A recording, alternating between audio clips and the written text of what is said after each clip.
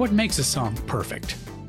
Does it get stuck in your head, give you all the feels, make you get up and dance?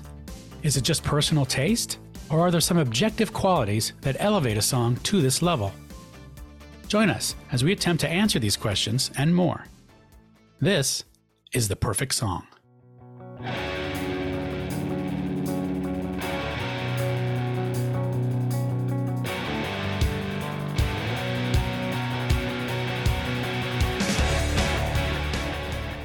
Welcome to The Perfect Song. I'm Matt, and I'm here with Alan and Mike, and we're going to discuss Everlong by Foo Fighters. How's everyone doing? Good. Great.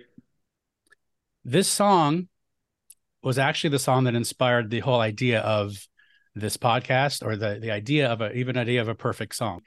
I was listening to it one day, and I said, I was just really enjoying it. And I said, boy, I can't think how this song could be any better than it is. You know, it didn't wear out its welcome. It brought me like on a journey. And it was just a pleasing and rocking song. I love the drums because he's a great drummer.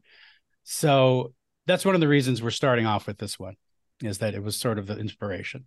So Everlong was released in 1997 from the Foo Fighters album, The Color and the Shape. And Dave Grohl wrote it. It's kind of considered their signature song. It was a huge hit, their first huge hit. It was actually number 409 on the Rolling Stone Best Songs of All Time. So, you know, Rolling Stone's never wrong. And a little background on it. It's actually a song about a woman. And that woman was Louise Post of Veruca Salt. And to quote Dave Grohl, he said, "That song's about a girl that I'd fallen in love with, and was basically about being connected to someone so much that not only do you love them physically and spiritually, but when you sing along with them, you harmonize perfectly." And she actually did harmonize with him on the song over the phone.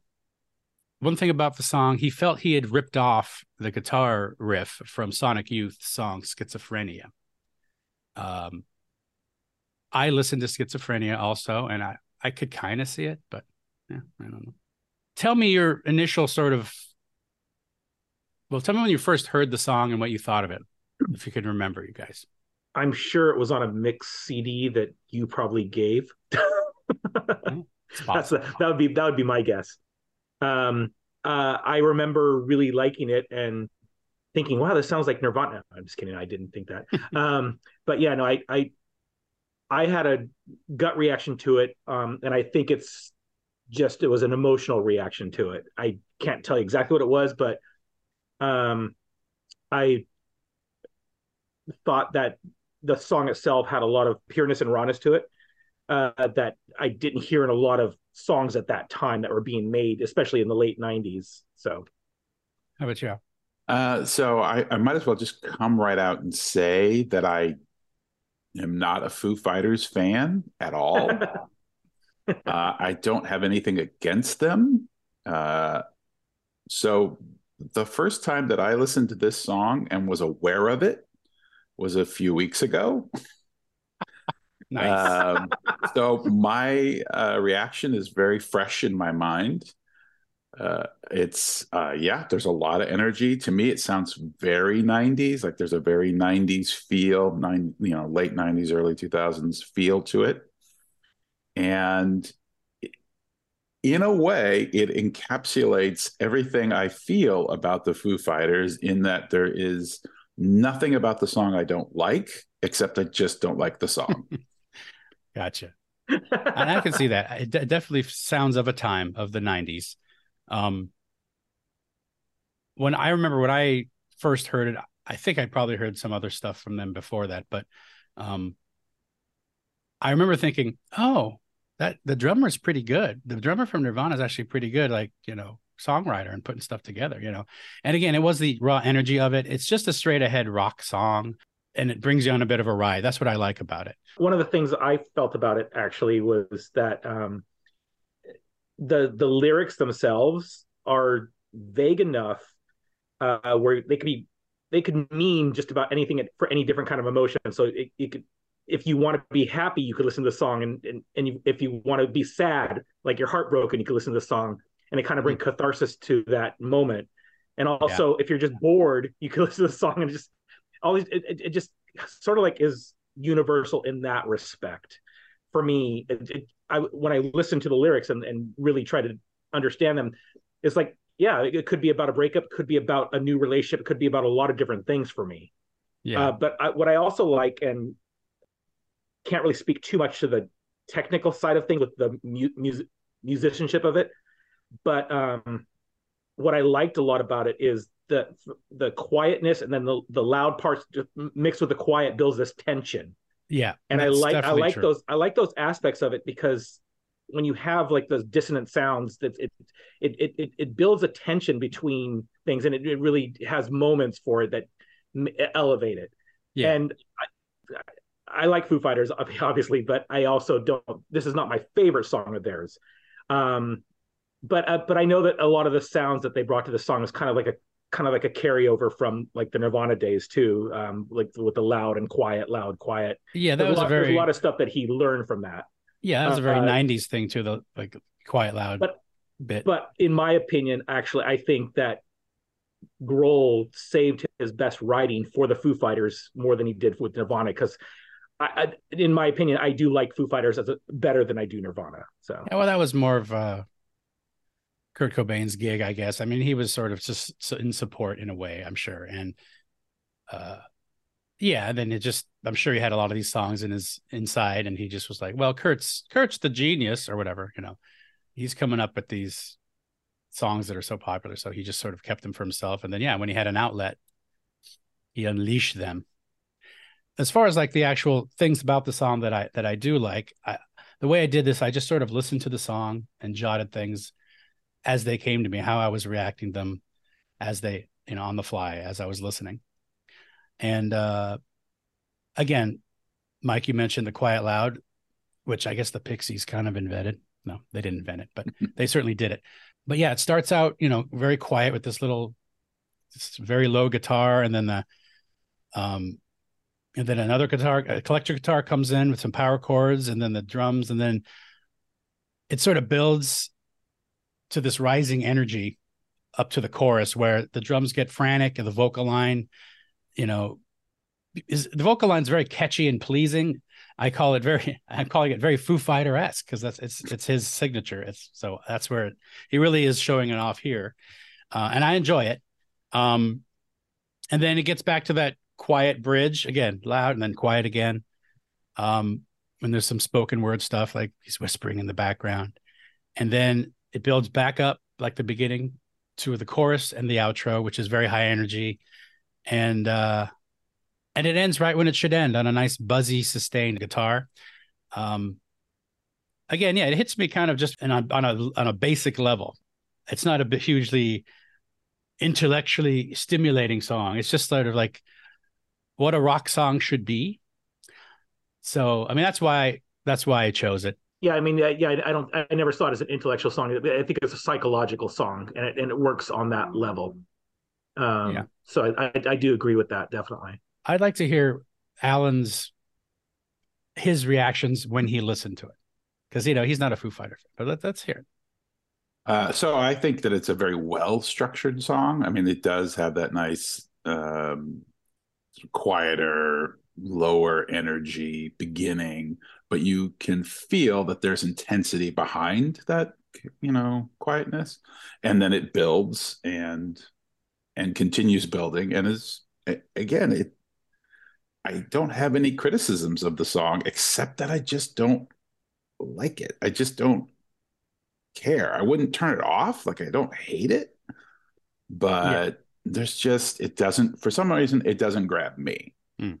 And, that's kind of the interesting part of this idea of a perfect song, is that because it's all so subjective, I was kind of, as I was listening to the song, I was like, can I even call this the perfect song if all the elements are great, but then I don't ever want to listen to it again? I don't think I can. Sure. But the drumming is fantastic. The guitar work is good. I mean, again, I can't say anything bad about it, except I don't want to hear it. Mm-hmm. Yeah, I think the whole sort of feel of the song is very much,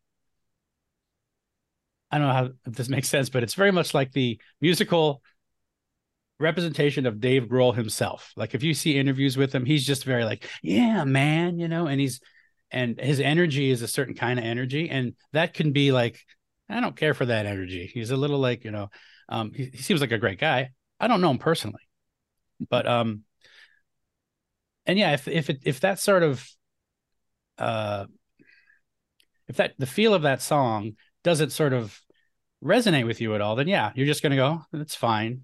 I mean, there's a lot of songs like that, obviously, in the world where it's like, I understand that song's popular and good. And I even understand that it's a well-made song, but I don't really feel like listening to it, I would much rather listen to Volcano Girls featuring Louise Post of Veruca Salt. There you go. Just to bring it all around. Bring it around. All right. What if she did a cover of Everlong? Now that would be interesting. I would certainly give it a try. Now, this song does have another version that's an acoustic version that Dave Grohl does, which I think is great as well. In some ways, I mean, totally different. It's funny because the way I'm reacting to this song, the album version or the single version, is it's driving hard rock beat and it's sonics of the guitars. But the acoustic version has none of that, but I still love that song. So maybe that speaks to sort of the melody and the writing of the song less than the dynamics of the instrumentation. I would be interested to see what you would thought of the acoustic version, Al. It's a great version. I think it's available on like one of their anthology albums or something, or playlists. Mm-hmm. So a perfect song. Is it a perfect song? Well, obviously I chose it. In my opinion, I feel it is a perfect song for what it does. It does what it needs to do. And also for what it sort of is trying to do. It's not trying to do much other than convey his feelings about how he feels when he sings along with this person he's in love with. And I think it really does work for that and is perfect for that. How about you guys? Mike, what do you think? Like I said, I think it works on an emotional and a psychological level more than anything else. And I think that's really how I feel about it. In fact, when you were saying that there's an acoustic version, I think actually that's the version I heard first was the acoustic version. So that also might be why I like it more, because I heard the drum parts later on. And I do prefer acoustic versions to a lot of studio songs, so studio versions. So, but yeah, no, I do agree. I think it just works on a base emotional level, and you either respond to it or you don't. But what was your vote? Is it perfect or not? Oh, is it perfect? I'm sorry. I have trouble with the word perfect. So. Yeah. Well, we're all going to have trouble with that during this whole podcast. But no, I don't think it's a perfect song. But I do really appreciate exactly what it does, and what its purpose is. But perfect, putting the label on it like that is going to be tough for me for any song. Sure. But I will have some on this list eventually. Right. That I do think are perfect. So yeah. But no, I do not think it's a perfect song. All right. I think I know Alan's answer. Yeah, no, it's not. It's not perfect. It's not at all, because I don't want it. I don't like it. I don't, sure. Again, I don't hate it. I don't hate them. I just don't ever choose them. All right. Well, Alan, that's fair. And that's our show. Let us know what you think. If you have commenting abilities, is it a perfect song? Is it the perfect song? No, I don't think so. But in my opinion, it's a perfect song. And thanks, guys. And we'll see you next time. Bye.